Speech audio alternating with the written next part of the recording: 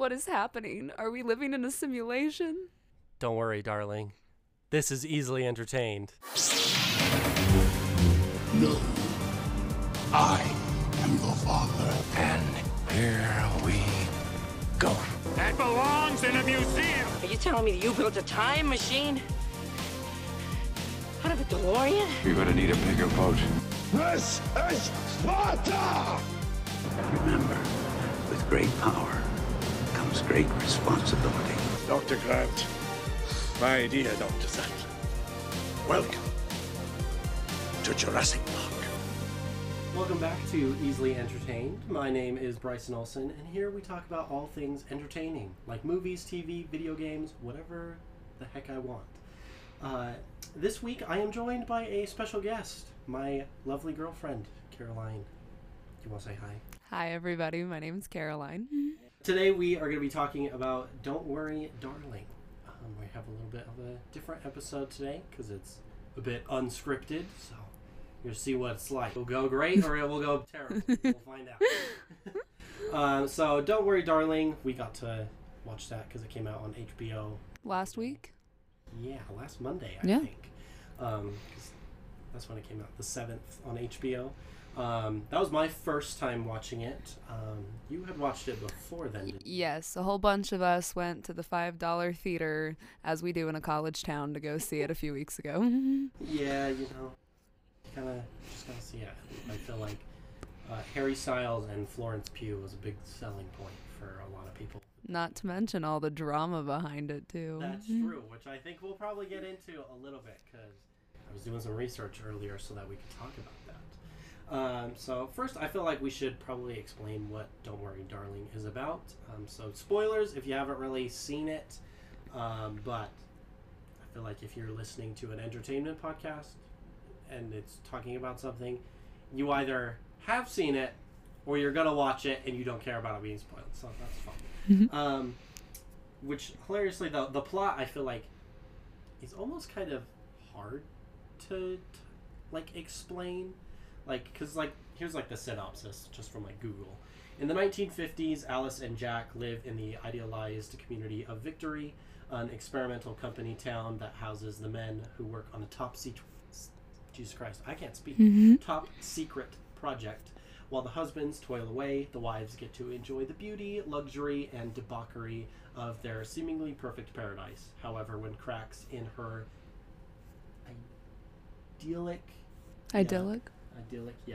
idyllic life begin to appear, exposing flashes of something sinister lurking below the surface, Alice can't help but question exactly what she's doing in Victory.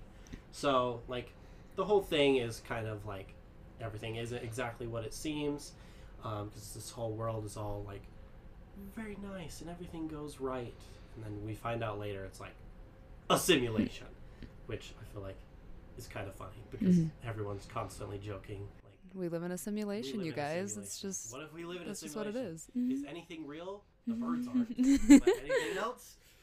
But I don't know. I like the whole concept of living in a simulation, even though like it's basically like the Matrix, because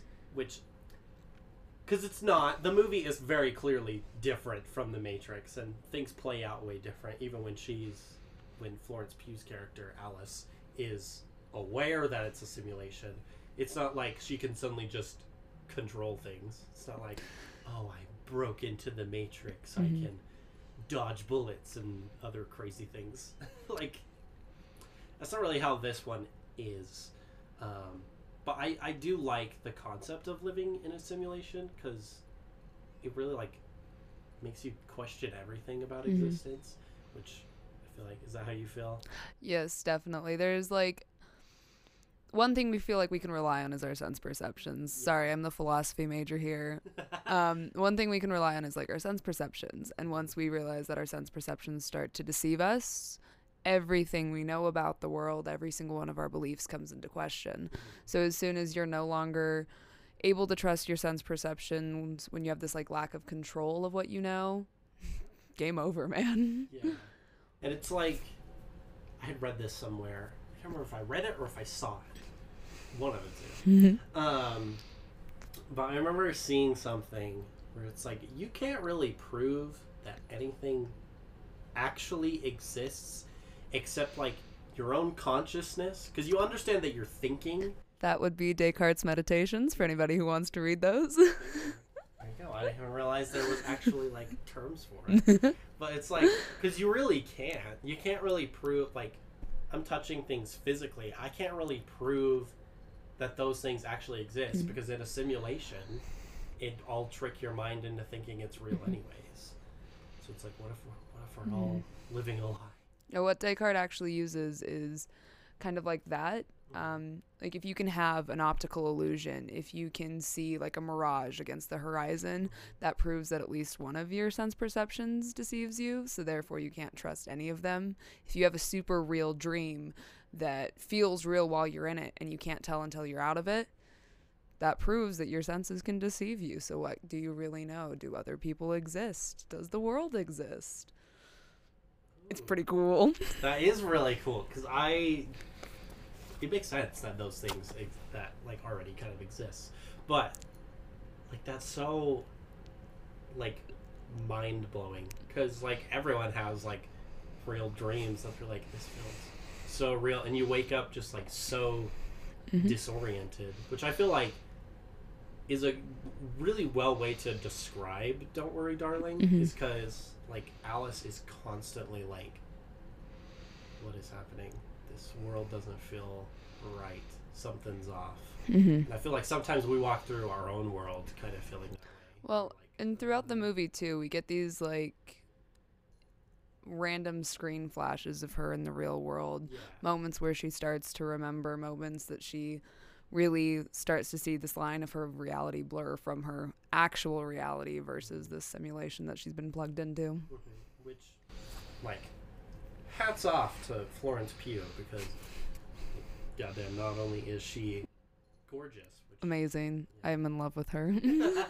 we all know she's amazing, and she's a wonderful actor for sure. Like, it'd be hard to kind of pull that off, because you have to just like act like your whole world is being destroyed around you, and it's like questioning everything. So I think it's like really good acting chops to her to like just be able to do that. Yeah. She's the queen of the psychological thriller. Yeah, and then let's talk about the really obvious elephant in the room, Harry Styles. Fun fact, do you know that they had to completely airbrush all of his tattoos out for every scene, even the ones where he has shirts on, because the lights would go through the shirts and you could see his tattoos. That is so funny. Sorry, random side fact, I know. Like, yeah, Harry, we have the tattoos. I love the tattoos. Oh, that's hilarious. I didn't know that.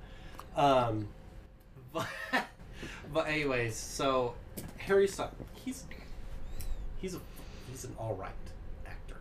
I would say he's pretty good considering his only role before this was like a side role in Dunkirk. Yeah. Like, this is a big role to take on so early in his acting career, and I think he did a really good job, all things considered. Yeah. But next to Florence Pugh, it's so hard. Yeah, because she's like a well-established. She knows what she's doing. She's trained. She knows her stuff. Yeah, and then then you have Harry Styles. His little pouty face. When he cries, his crying scene had me dying, because it's like having the worst ugly cry. And I'm like, hey, if you can pull off a good ugly cry, that's good. And he sort of could. However, it seemed like too much of an ugly cry. More like Harry. When we saw it in the theater, every time he would like get mad at Alice or get super emotional, people would just giggle. It's supposed to be a so serious scene, and people are just giggling.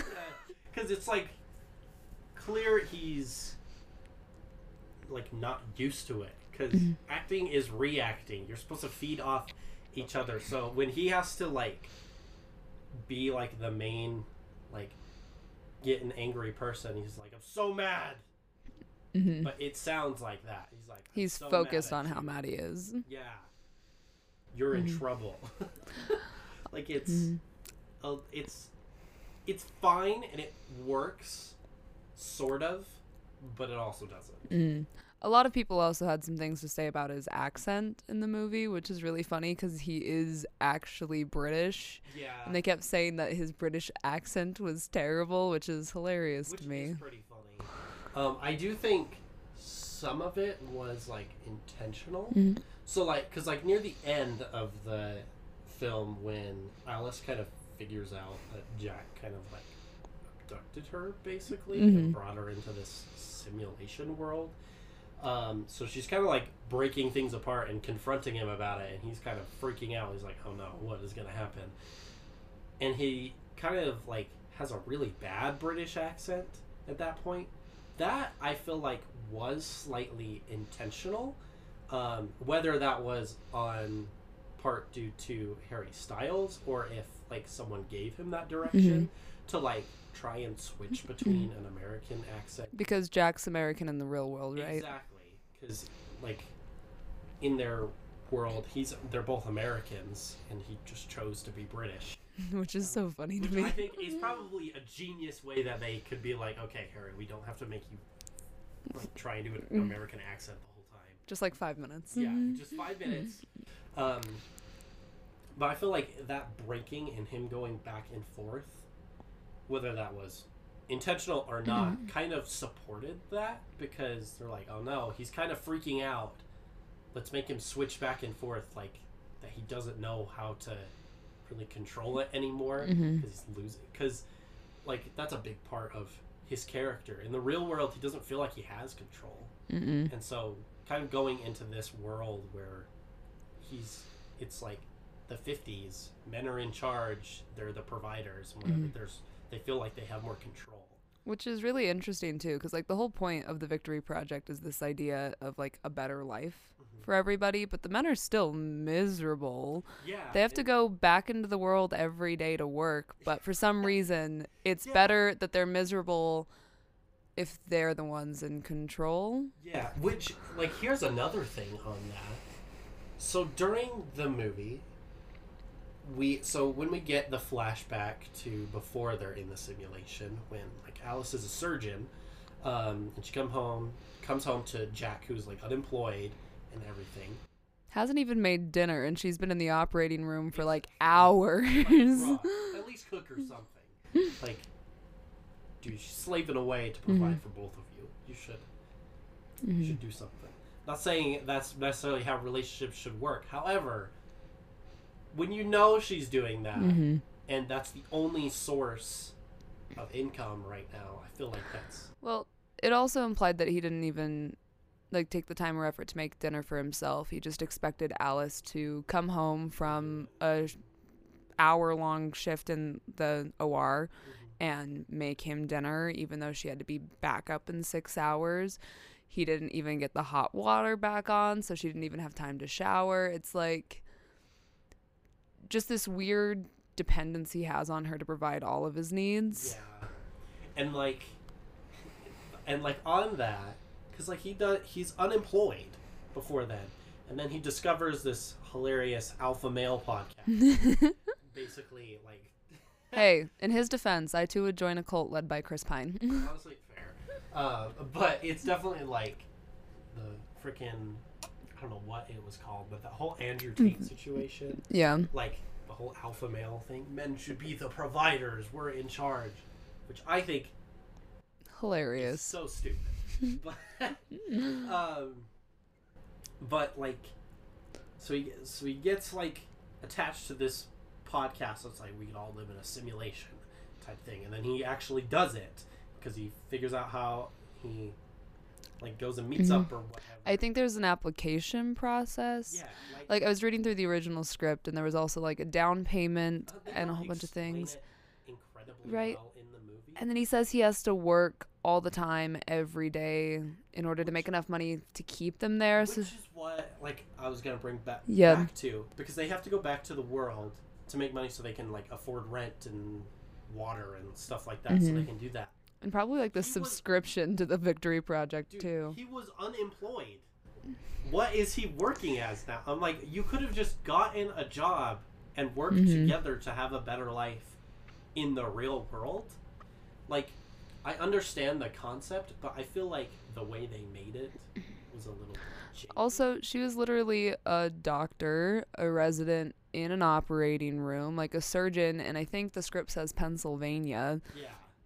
So they probably would have been making quite a bit of money, just needed a few years to get those med school payments off. She probably picked up extra hours while he was unemployed. So it really felt like it was a temporary situation for the two of them that he just got so angry with and found the worst option out of. Let me just kidnap my wife and let's go live in a simulation.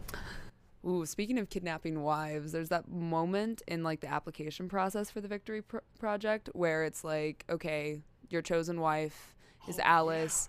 Do you have a pre-existing relationship? And a lot of people have thought that maybe some of the other wives didn't have a pre-existing relationship. Like Violet seems super out of it, super anxious. Bill seems super nervous anytime anything goes slightly wrong. Like maybe he kidnapped her. Yeah, 'cause it's like, technically, they could just be, especially because in the simulation, like, they don't know they're in a simulation. No. The men do, but The wives are completely brainwashed. They're given like one of 3 backstories, I think, of how they met their husbands, where they're from, all that they, jazz. which Alice calls out. She's like, you either did one of these 3 things, and everyone's like, Oh, they're just popular honeymoon locations. "How There's did you nothing know?" wrong. And everyone's like brushing it off. It's like, oh, what a coincidence that we're all this way, and we're like, What a coincidence. What a coincidence. We all had the same exact fairy tale Coincidence? meeting. I think not. Love that. But yeah, like they could have just kidnapped people, and they wouldn't have known, And that's Like, that's- insane. which is like so nuts to think about. And What- then What do you think about the only wife knowing being Bunny? I feel like that's so weird. She like makes this comment about how her kids are alive in the Her kids are alive in simulation. the simulation. I'm like, okay, I understand that to a point. Mm-hmm. However, that's a very dangerous mindset. Okay? Right. 'Cause you're like, well, they don't exist in the real world. If I come to the simulation, they exist. Mm-hmm. So, like, I mean, we clearly have like these obligations to like our family members and other people in the world, but it feels like Bunny specifically is taking times and let Alice take care of them. Maybe she lost her kids to neglect. Or Yeah. something, and she feels like in the simulation. all of her problems go away. Yeah, and she can almost like get away with it. Exactly. Because it's a simulation. They're not gonna die. Like, If she neglects them, they're not gonna die because they're not yeah, real. they're not real. It's not gonna matter. Or she now has friends in the simulation to take care of them. But friends that she doesn't really take care of, like Margaret or Alice, she doesn't seem to support them and maybe help them. Yeah, they're just gaslighting the women all the time. They're like, oh, everything's fine. I think Bunny's the real villain, In fairness, she's played by Olivia Wilde, who is director. the apparent villain of the film. Yeah, was the villain of both in the film and outside of the film, which I feel like we can now talk about more now that we've talked about the movie itself. Mm-hmm. There was a lot of drama, apparently, There was so behind the much. scenes, and I don't know like the full extent of it, but I've seen like little bits and pieces as I was looking up today. But you clearly are excited. You know tons. This was all over my TikTok For You page for weeks and weeks. So originally, and you'll see this with Florence Pugh's other movies, she posts quite a bit. She promotes all of the films that she does. And she started out when she got cast in this movie doing pretty much the same, posting behind the scenes, posting her castmates. And then suddenly she just goes like radio silence on this film. She doesn't really engage with a lot of promo material on her Instagram or anything else, and so people are kind of suspicious. Originally, too, Shia LaBeouf was supposed to be cast as Jack instead of Harry Styles. That was something I had seen. I was like, really, Shia LaBeouf? Yeah, Shia LaBeouf. And but then I saw, like, there were conflicting things where it's like He was fired, or he wasn't, or voluntarily quit, or he didn't. Olivia Wilde may or may not have begged him to come back to or the set. They had bad chemistry with Florence Pugh. There was a lot of different things, and in the call that I think was leaked, Olivia Wilde is not exactly being nice to Florence Pugh when she's talking to Shia LaBeouf and basically asking him to come back to the film. But then she starts dating Harry Styles, and Harry Styles gets brought onto the film. I'm not sure which one comes first, because there's also rumors that at the beginning of the film that Florence Pugh and Harry started dating a little bit, broke up, he started dating Olivia Wilde. Yeah. And all sorts of shenanigans ensued. There are rumors that Florence Pugh actually had to take the lead and direct many of the scenes because, Became like a secondary director. because Harry and Olivia were off backstage doing who knows what. Yeah, that was something I had found today. Where it's like she was absent a lot with Harry, and so it's like A lot of the directorial decisions were maybe Florence Pugh's.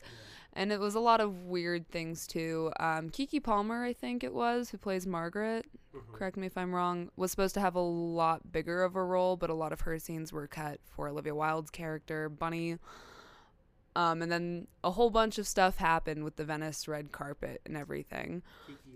Keke Lane, thank you. She was amazing, and she was supposed to come back later in the film in the original cut.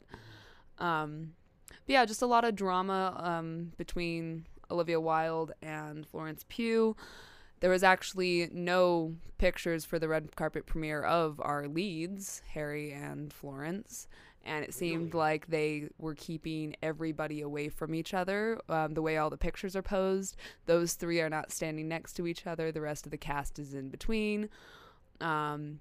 People who were pretty friendly at the premiere, though, Nick Kroll and Harry Styles did kiss at the Venice premiere, which is a callback to a scene in the film.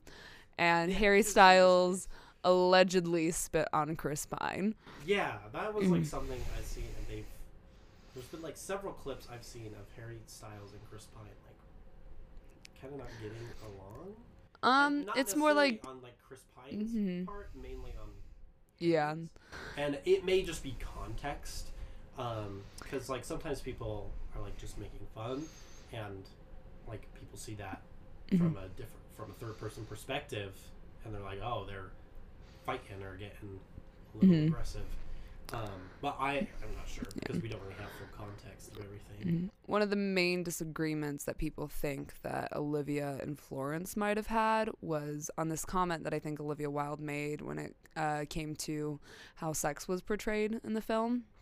She made it very clear that she was only going to portray female pleasure because it was a feminist movie. It was all about female empowerment.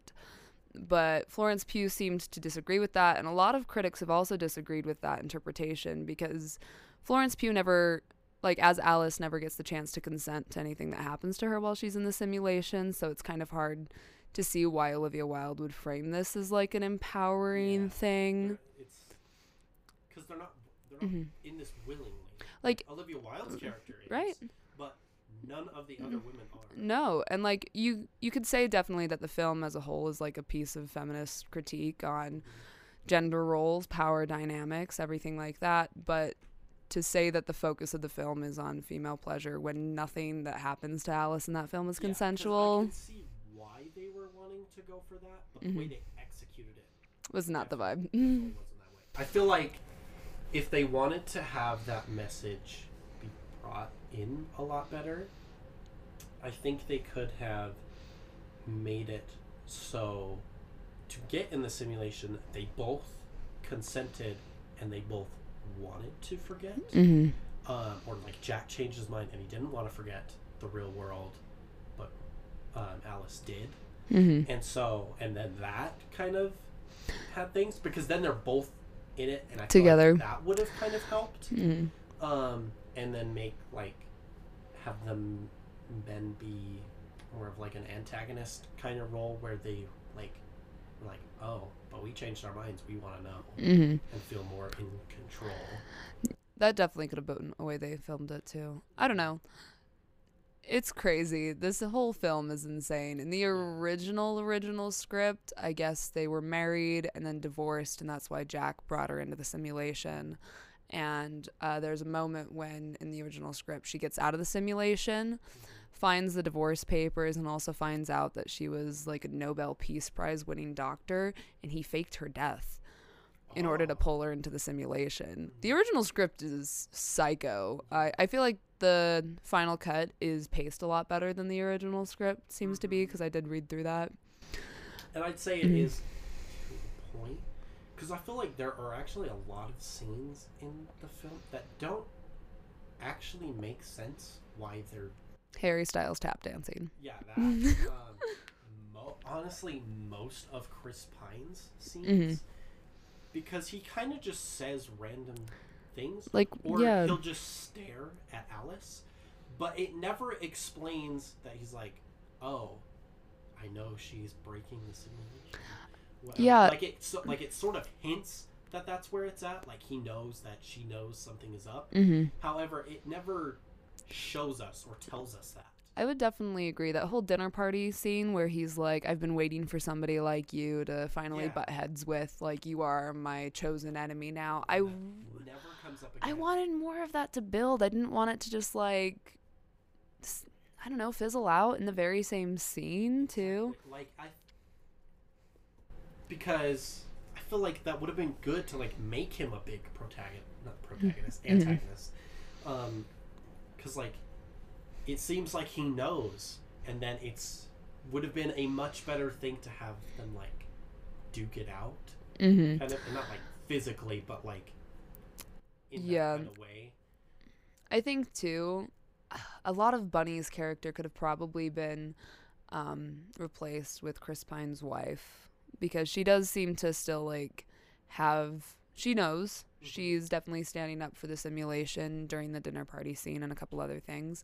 And then when she kills Chris Pine at the end, sorry, spoilers, she says that it's her turn, so she might be, like, a co-leader in the Victory Project. I think it could have been cool to see how her and Alice's dynamic played out a little bit more, and a lot of this weird tension that Bunny has about, oh, do I tell Alice my friend or not?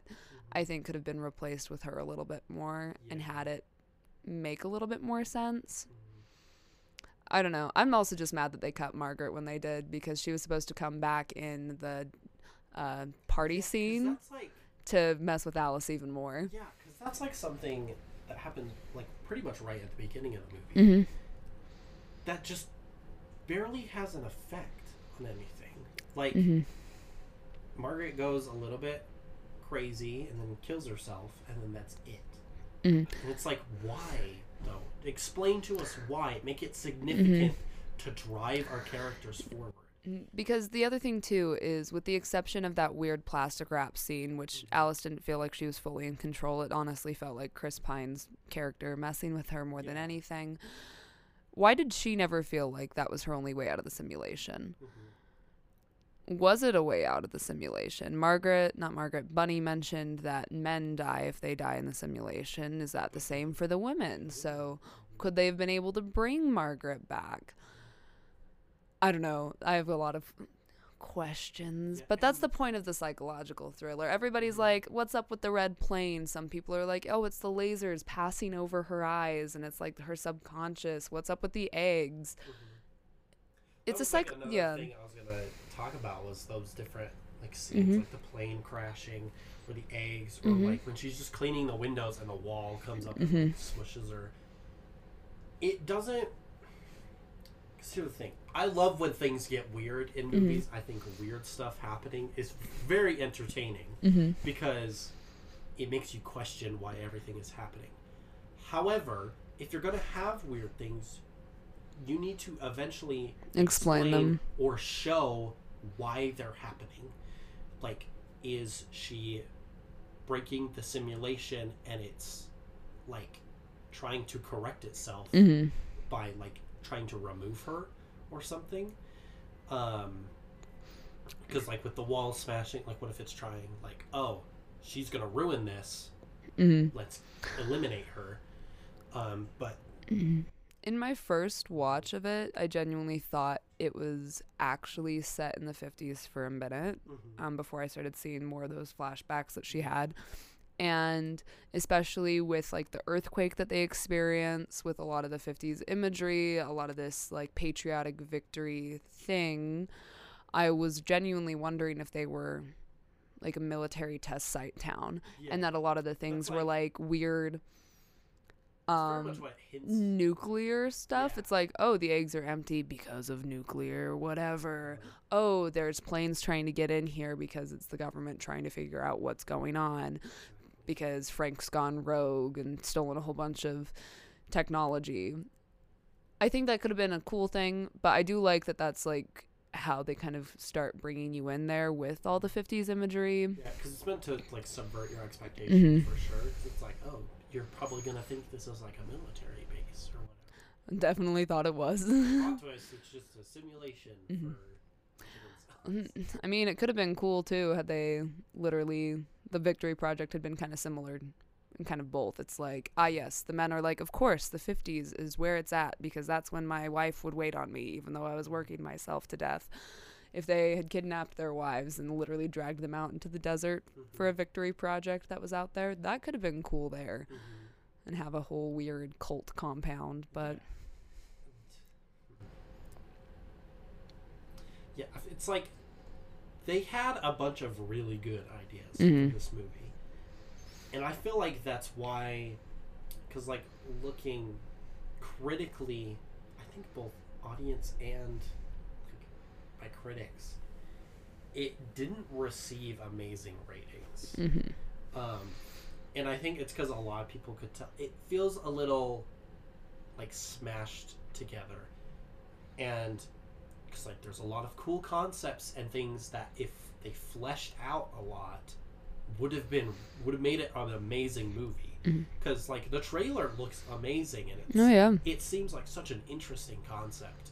However, I think probably a lot due to the filming process of it and the behind the scenes is a lot of kind of what hurt the movie. Like I still think it's entertaining. Oh, yeah. For sure. Like it was interesting. It's very interesting to watch.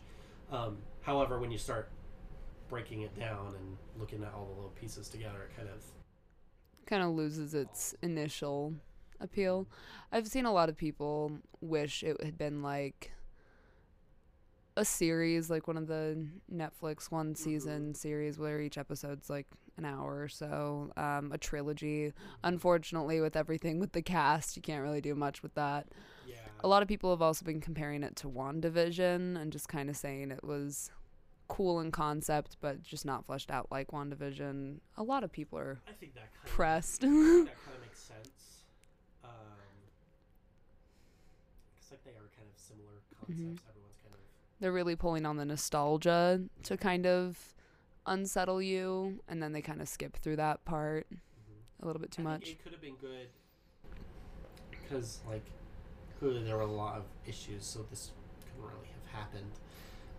However, if like they were able to, and this is what they were planning for, I think it would have been really good to have like it was 2 movies, because I think it would have been really great to like flesh out the simulation type stuff in the first movie and have her realize at the end that it's a simulation, and then have a second movie be about her figuring out how to break out of it, because I feel like that would have given a lot more time to flesh out the development of everything, both the plot and the characters. We could have seen more of that Frank and Alice actual competition that we talked about. Exactly. We could have seen a little bit more. Because then Frank With could take on everybody. a way more antagonistic role in the second, being like, oh, she knows we have to stop her from getting out and ruining this project. Well, and the thing is too, and a lot of issues that people have is the last like few seconds of the film is just her breathing, meaning that we think she was able to get out in time and wake up. And a lot of people are like, well, she's probably been in there for a minute. She's probably super weak, probably still strapped down to the bed. Is she actually going to be able to escape? It feels kind of, I don't know, if she wasn't able to escape, and kind of more of like, what are the stakes of somebody actually knowingly getting out of the simulation and ruining things in the real world? Is Frank some sort of high-level politician who would face a lot of kickback? Is this a big operation, or is it just some small garage incel group? and a little bit more of the background, I think, of the Victory Project, its followers, who's who, and why they actually care if she gets out or not. Like, yeah, there could have just been way more stakes in the issue, because it ends up being kind of like personal, because it's just like, oh, she wants to get out. It's not really, because like had they done like 2 movies, I feel like it could have been like, okay, I want to get out, and I want all these women to get out. We need to break out of this. Rush past that point completely. They Yeah, have that. because they're like, Yeah. because they're like, the women don't know, and then she just goes off on her Well, own. and they have that scene where she's covered in Jack's blood, Uh-huh. about to get into the car. All the husbands are yelling at her. Bunny's yelling at her, and all these streetlights start to break. And some people are like, oh, that's each of the women suddenly realizing and suddenly remembering. Because the only They reason all- Alice started remembering was because Margaret was going crazy. Exactly, but then they all stay there. And they just let it happen. Yeah, and then it moves on. It's like, okay, let's They're keep just going. going to Let's let do the thing where they let Alice brainwash escape. the women again, Mhm. and they're fine. And if she gets out, if she just dies, why would they care that she's getting out? Exactly. If she doesn't actually have the ability to ruin She these goes men's find lives, the women and find the women. break 'em out. Exactly. Doesn't really explain that, and I feel like a good thriller would explain it, Mhm. and preferably during like doing like a show, not telling. But I don't know, like it was really good in concept, and there are a lot of things that if fleshed out, it could have been like a perfect movie, pretty much. Mm-hmm. But I think they kind of flopped a little bit. Yeah, they just needed like a final drive Yeah, to push the point home, and they kind of lost on that. Could have been any number of issues, COVID, behind the scenes drama, budget, logistics, but there was just a lot there that I wish people had pushed on more. But the soundtrack was pretty good. I do agree. The cinematography, gorgeous. I do agree. We've kind of like crapped on it a little bit, so we should talk about some things that I thought were like, The costume and set design, absolutely fantastic. I Yes. want every single costume in every single one of those women's wardrobes. like it really does, like, because we talked about this earlier. It really does feel like it's the 50s. Mhm. Like they were really good at being like, this is a 50s town, Mhm. and I think they filmed it in Palm Springs because a lot of people have like gone to that neighborhood. But that shot of all like the women kissing their husbands goodbye and they're all pulling out of the driveway in the exact same way, it feels so perfect and like literally so calculated, like it isn't a simulation. Like that's like what you see in a cartoon. yeah, which I feel like was probably like, Intentional. yeah, definitely Mhm. intentional, like some subliminal messaging to like Mhm. kind of like hint at it. It's like, hey, But it we're in a was simulation. It's too perfect. it was so beautiful to even just watch visually. The comparison every time Alice makes breakfast and it's the same shots, and then when she's losing it, the shots are a little bit weirder, or she overfills the coffee or burns the eggs or something like that. I thought that was a really great progression of how she was doing. But something I've really loved about Mhm. a lot more thrillers being released lately, they're brighter. Yeah. Like, it's because I feel like a common trope that has happened for both thriller and horror movies in particular, they're shot a lot of times in the dark, which to a point that works because especially for horror, it hides the monster so you Mhm. don't see it as much, and I feel like that makes it scarier. However, I think it would be equally as scary if it's bright and you still don't see the monster, because you don't see what is threatening, even though it's in broad daylight. And I feel like that's why this one, like, kind of still is a bit jarring when you're like, oh, it's a simulation, because everything's bright. You're like, oh, it's an actual, like, colorful world. There's, like, all these things that you can do. So it feels like a lot more lively than, like, typical thrillers where they, like, make everything dark and dull.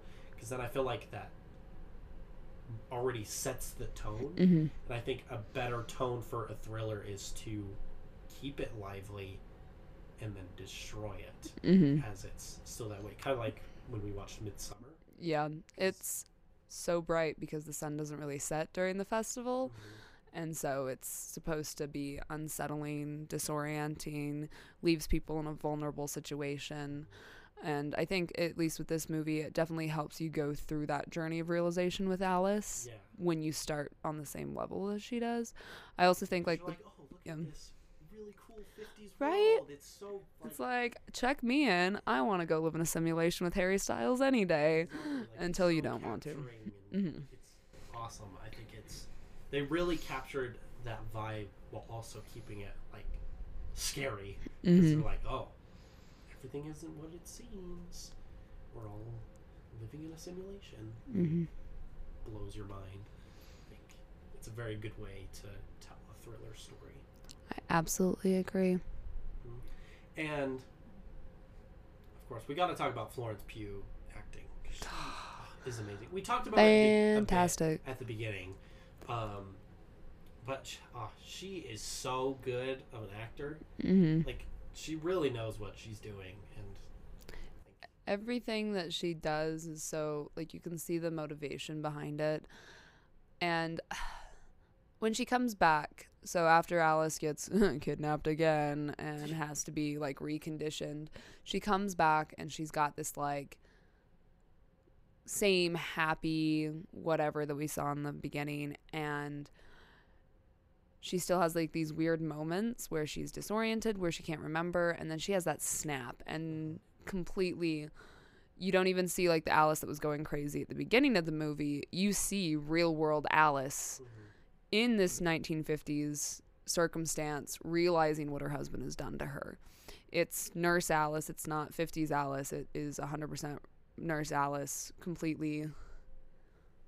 It's so well done, and she does it so well. And that, like, it really shows that she, like, broke out of the brainwashing headset. Completely. Which I feel like is such a good way to show the rule, like, show don't tell. Because you don't want to, like, tell your audience, be like, this is a simulation. It's like, no, it shows, like, through her flashbacks and everything, and then you can see it on her face, the visible, like, snap of her being like, this isn't real. well, because when she gets taken away the first time, when she gets, like, when she escapes the simulation and gets put back in, she doesn't know what actually is going on yet still. Exactly.